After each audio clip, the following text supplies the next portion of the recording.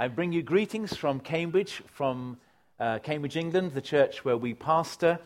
And Carol and I work very closely with Alan and Betty Scotland, who some of you may know and others may have heard of. And together with a few other brothers, we lead a core team of ministries, an apostolic team that serves churches all over the United Kingdom, moving now into Europe and here in the United States. And we have great partnerships with churches in South America, in Southern Africa, in India and China. And if I had more time, I would tell you a bit about that. But I've been involved in different meetings over the last 10 days. Some of you have been in those meetings where I've said a little bit about those things. And if you want to know a bit more, then do come up and see me afterwards. I just want you to know that I am totally comfortable with what's happened today. I do not feel at all bent out of shape because I'm not going to get to the message that I had prepared, because you know what? I believe that we followed the promptings of the Holy Spirit, and I actually endorse everything that's gone on. And I said to Johnny just a few moments ago, knowing the time that we were supposed to close the meeting and what I had prepared, not just the length. I'd been instructed this was a series on suffering, and could I fit into that? And I thought I had something that would fit very nicely into it. And as I'm sitting there, my heart's sinking to my boots because I'm thinking, this is not going to fit at all with what God's doing this morning. And I got less and less convinced that this was the message, and then I became convinced it wasn't the message. So halfway through the ministry time, I started praying, Lord, what will be the message? Because I haven't prepared. And I felt the Lord put a few things on my heart, and I'm just going to condense it into 10 minutes. But I don't want you to think that this is 10 minutes of lightweight waffle. This is just the core of what I have taught for a week. All right? So this is material that I have taught for a week. There's a lot of weight here. I'm going to give you 10 minutes, just some of the core points. So this is really condensed. You know, you have these special rations when you're in the military and you're going out without access to kitchens, and you have these little tablets or something, and it's the absolute condensing down to the bare minimum of all you need to survive, all the vitamins, all the proteins, and it looks like a little thing, and you put some water in it, and it comes as soup, and that's it. And it isn't a 6-course meal, but it's everything you're going to need. So this is 10 minutes on everything you're going to need on this subject. Would you go with me, please, to John chapter 14?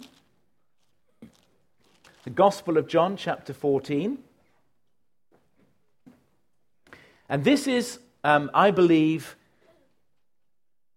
a message that is more than just what I've said, which is a sort of condensing down of something I had on my heart and have taught elsewhere, but I believe it's the prophetic word of God to you as a church.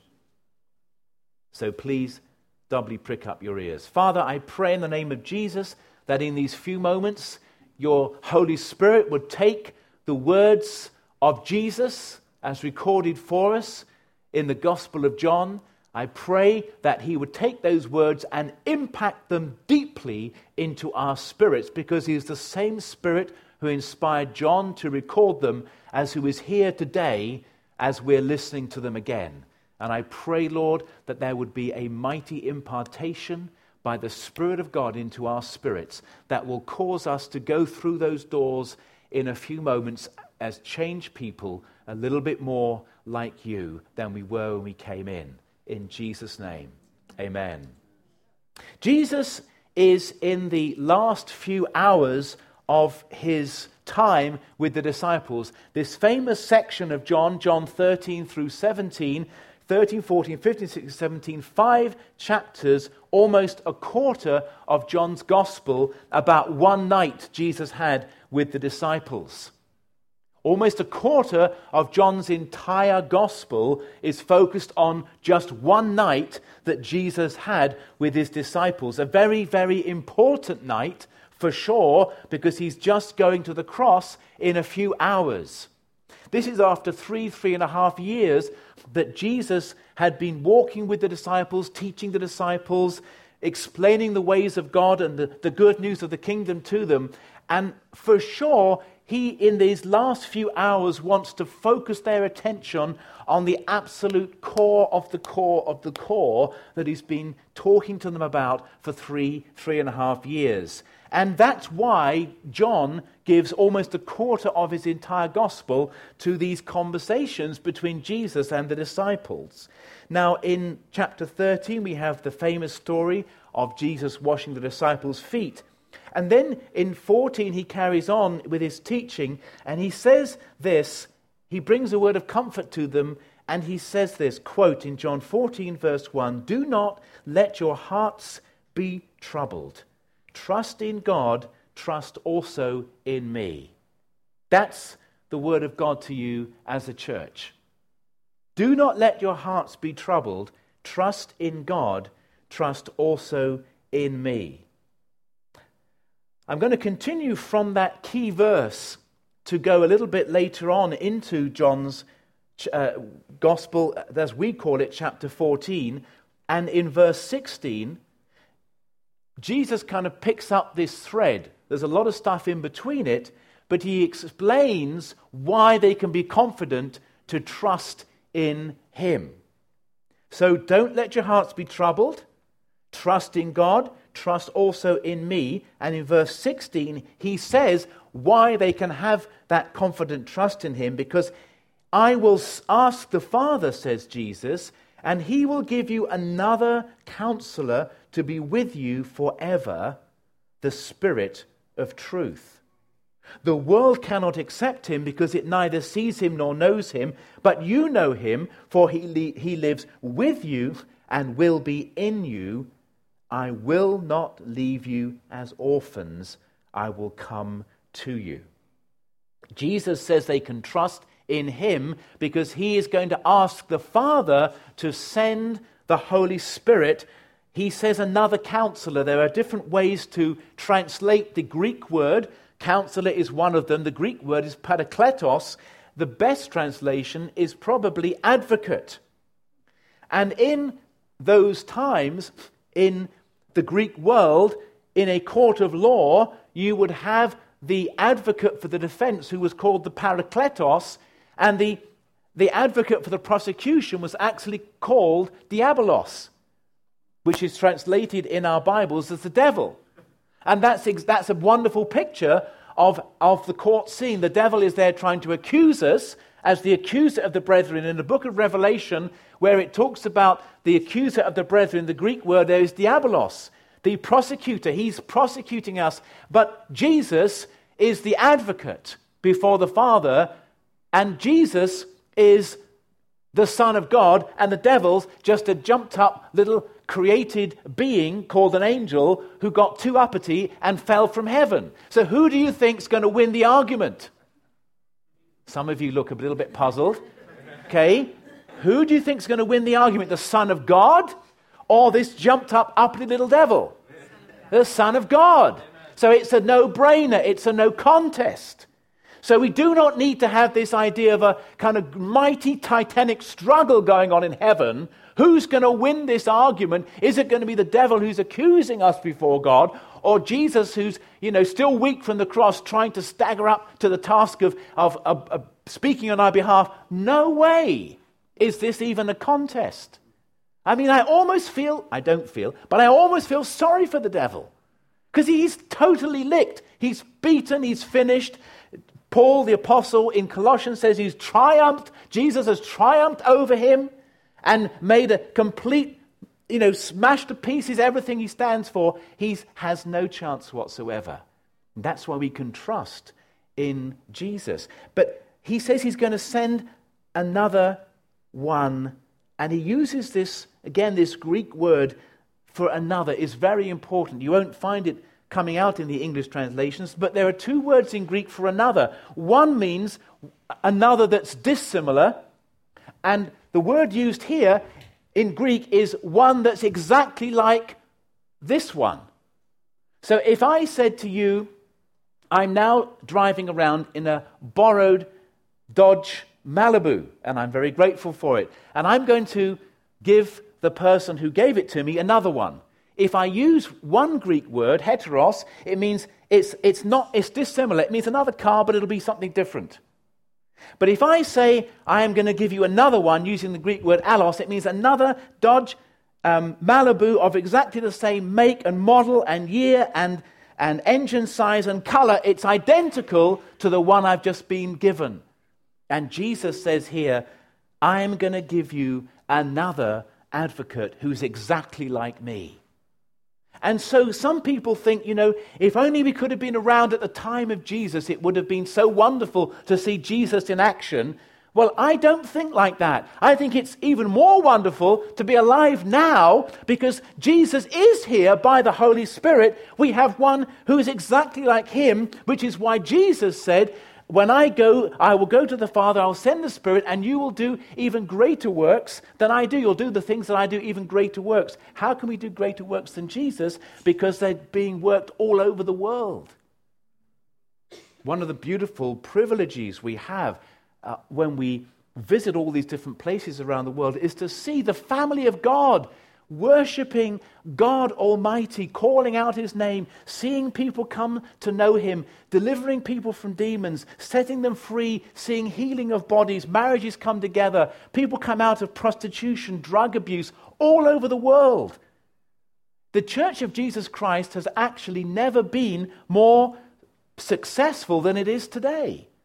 Now, I don't say that with any hint of triumphalism. That's not my point at all. Many of these dear brothers and sisters are being brutally persecuted, and they're losing their lives. So it isn't with any kind of rah, triumphalism I say that, but I'm saying the gospel is penetrating societies all over the world, and it is true that out of every tribe and tongue and nation, there will be worshippers of God. Because we have one who is just like Jesus with us. This echoes what Jesus said in John chapter 7 on the last day of the Feast of Tabernacles. In verse 37 of chapter 7, he said, this is obviously a little while before what we've just been reading, on the last and greatest day of the feast, Jesus stood and said in a loud voice, which is a huge clue that he wanted to communicate something to people. He stood up and said in a loud voice, if anyone, how many people does that include? If anyone includes everyone, doesn't it? Okay, so there isn't anybody who's left out. If anyone is thirsty, let him come to me and drink. If you're thirsty as a Christian, Jesus says, come to me and drink. Whoever believes in me, as the scripture has said, streams of living water will flow from within him. That's what Jesus said, end of quotation. John, in his editorial comment in verse 39, when he's putting this gospel together, says, by this Jesus meant the Spirit, whom those who believed in him were later to receive. Up to that time, the Spirit had not been given, since Jesus had not been glorified. So John, obviously writing after the event, is recording what Jesus said during his 3 years of ministry. John is in the room here, hearing what Jesus is saying about promising to send one just like him. John is there on the day of Pentecost when the Spirit falls and everything is transformed. And some years later, after many years of successful ministry, John puts all this together. And of course, he's putting this little editorial comment in about Jesus' proclamation on the Feast of Tabernacles, because he's saying this is what Jesus meant. Well, I'm going to draw to a close with just a couple of thoughts here. The crucial difference between the people of God before the day of Pentecost and after the day of Pentecost is that the Holy Spirit after Pentecost permanently indwells every believer. From the very beginning of the revelation God's given us in the book of Genesis, we see the Holy Spirit being an active agent in the affairs of humankind. In Genesis 1, he's even involved in creation. He's involved in Genesis 6 with remonstrating against those who are rebelling with God, against God. He empowers the prophets. He empowers the judges. He enables people to do extraordinary things, but only after Pentecost does he permanently indwell every single believer. And so now we live with, if you will, a new paradigm. Jesus Christ, by the Spirit, is in us. So when Jesus said to the disciples, as he's going to the cross, these words of comfort, do not let your hearts be troubled, I believe they still speak today to Mercy Hill. And as, let's use your church name, as a group of Christians gathered on a hill, which is speaking of prominence, with a message of mercy, you can say to the people of Highland and beyond, with Jesus, don't let your hearts be troubled. And it's not because you're such a wonderful church or so puffed up and you've got all the answers, because none of us can say that. But it's because we've got such a wonderful God who is so gracious and loving and kind, and we have the Holy Spirit here because Jesus has sent him, that we can, in the power of the Spirit, say to those in Highland and beyond, don't let your hearts be troubled. Trust in God, trust in Jesus, receive the Holy Spirit. God does not want you as an orphan. Let's pray.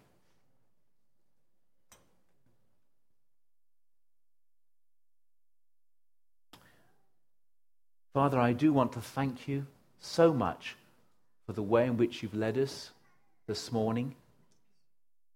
Thank you that you have taken the liberty to interrupt us, to cause us to adjust our schedule. Lord, we just want to say in open prayer that we want you to feel absolutely free to do that whenever you want, Lord. We will be diligent to plan, but we never want to plan you out. We always want you, Father, just to be at home here, because as we've been exhorted already, we've got listening ears to listen to what the Spirit is saying.